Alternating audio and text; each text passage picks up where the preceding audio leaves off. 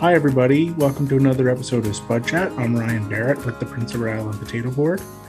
Today, my topic is something maybe a little bit different. I don't have a guest today, but I want to talk to growers and producers of all commodities in PEI about the On-Farm Climate Action Fund. Some of you may be aware of this program, which is being administered here in PEI by the Prince Edward Island Federation of Agriculture. But it was only really announced sort of end of April, 1st of May. And so it may have escaped your radar a little bit around planting season. But it is a new program which is being rolled out from the federal government to service providers in individual provinces. The On-Farm Climate Action Fund is a program that is designed to encourage and provide assistance to PEI farmers to implement best management practices that support not only reducing the amount of greenhouse gases that are released in agriculture, but also that promote carbon sequestration.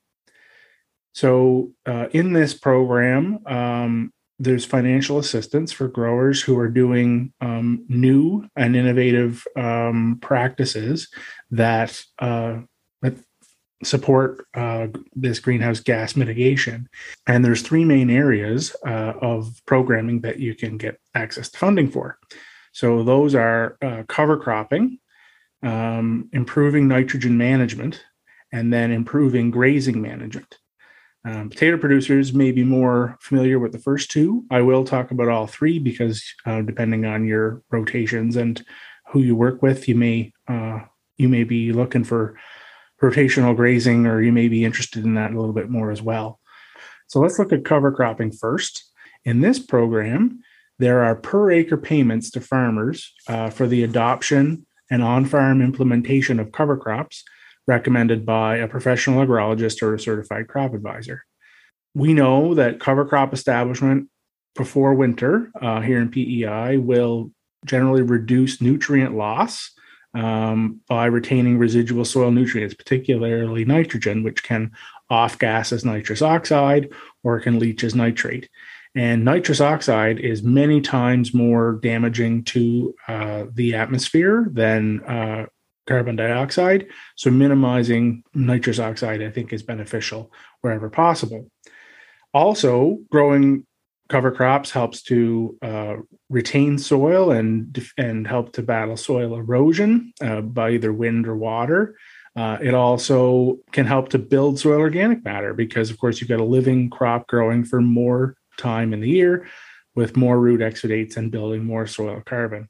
So all around, cover crops have a myriad of benefits. A lot of island farmers are seeing that, as evidenced by the high rates of cover crops that we are seeing in the last number of years. But of course, there's always room for improvement. There's always room for tweaking and maximizing the amount of cover crops that we see in PEI. So in this program, they're really trying to incentivize producers to cover as much ground as possible. So some of the eligible expenses are establishing a winter cover crop with appropriate seed by either interseeding or broadcasting during the growing season. So this could be, say, on corn or soybeans. But in potatoes, they're looking at establishment mostly after harvest. And they will also support if you are doing, say, tillage of hayland early in the season. So say you're terminating and tilling that soil in late August, early September, and want to get cover crops established, that'll be supported as well. And it's pretty straightforward. There is a $75 an acre payment for cover crop planting, as well as 75% of costs for relevant services. So that's if you're using the services of a crop advisor or an agrologist. There are some things that are ineligible, like underseeding is not eligible. Just regrowth of volunteer grain seed after combining isn't eligible. But a lot of the cover cropping that people are doing is eligible. They are trying to incentivize use of cover crops like fall rye or oilseed radish that will produce a fair amount of biomass, but they also have some rules around deadlines and timing of those crops, depending on how late you're seeding your cover crop. The full details are available on the website, which I'll talk a little bit about at the end. But it is a fairly straightforward program, particularly for those who may not do much cover cropping or have maybe tried it a little bit, but have a lot more to do, or maybe have only cover cropped after potatoes and maybe you haven't cover cropped before potatoes. This is definitely a program for you to investigate. So I would encourage you to take a look. So the next part of the program that I would want to talk about is improving nitrogen management. So there's a lot of things that can go into improving nitrogen management, and there's a lot of opportunities within this program. And the total amount of available funding per farm is actually quite high. It's $45,000. So there's a lot of different things that a farm can look at here. One of the ones that I know many farms are already doing that can be accessed in this program is use of enhanced efficiency fertilizers. So that's things like Super U or ESN or Agritane or Pure Yield or one of those type of slow release nitrogen products. This program will pay for 60% of the price differential between your fertilizer blend with those products versus the same blend without those products. That's a pretty straightforward program, pretty straightforward application. So if you're using any of those products, I definitely encourage you to apply. But there's also a number of other eligible expenses. So are you doing split application of fertilizer with reduced rates? Are you increasing the amount of legumes in rotation to account for nitrogen credits and reduce your total fertilizer use? Are you improving how you manage your soil organic amendments? So maybe improved manure or composting management?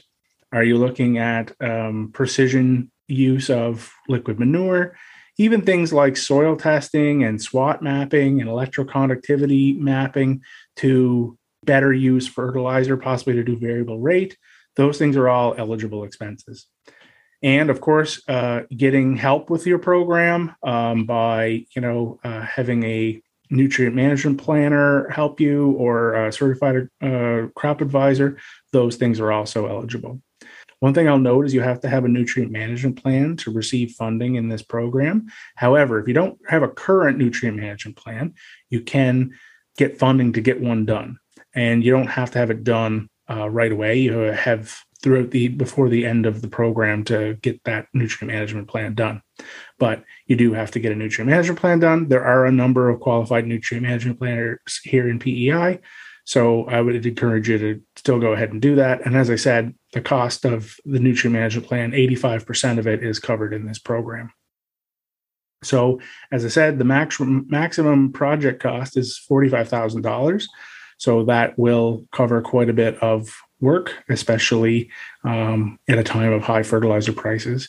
And so I would definitely encourage all farmers on PEI to take a look at this part of the program. The third one that I mentioned is the improving grazing management. So this is largely around rotational grazing. And so the main things that are covered is development of an advanced grazing management plan, purchase and installation of grazing infrastructure like fencing or watering systems, and pasture overseeding or no-till seeding to improve pastures, like adding more legumes to a grass heavy pasture, that sort of thing, without the need to till it up and work it up. They don't pay for perimeter fencing on existing fields and that sort of thing, but they will pay mostly for, if you're splitting a field up, you're trying to break a field into multiple paddocks. And so they pay for that cross fencing, that sort of thing, particularly like temporary fencing or movable fencing, all that sort of stuff. And then particularly the watering system. So if you're doing remote watering systems with, solar powered pumps, those sorts of things, that stuff's all covered. And this program, again, it's 75% of eligible project costs or 85% of any sort of consultancy or planning costs, and up to a total cost of $30,000.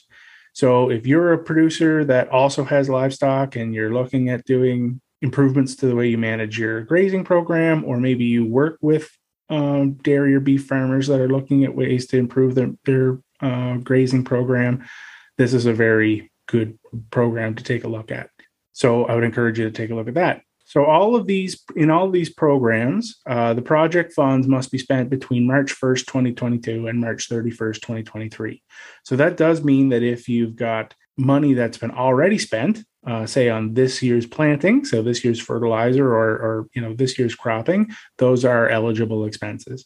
Of course, there is an application process. There is a application form that you have to fill out. You have to have your plan and your application signed off by a certified crop advisor or by a professional agrologist, a PAG. And if it's a grazing program, you also have a opportunity to work with a certified grazing mentor. And of course, there are many people like myself and other agronomists in PEI that have either a PAG or a CCA that could sign off on this for you, possibly people that you work with fertilizer retailers or your independent agronomists, all sorts of different people. Why is this important? Of course, there's a lot of beneficial management practices that are associated with building soil health and building resiliency in our systems that are also associated with reducing the impact of greenhouse gases coming from agriculture. And I think all parts of Canadian industry and all parts of society are going to have to try and do things to reduce the impact on the environment and to reduce greenhouse gas emissions.